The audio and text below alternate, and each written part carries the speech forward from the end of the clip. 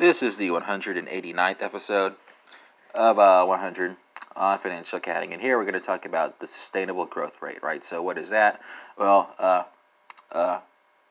this is the growth rate of dividends and earnings that the company can sustain for a given return on equity, assuming that the capital structure remains unchanged for the firm over time and no new equity is issued, right?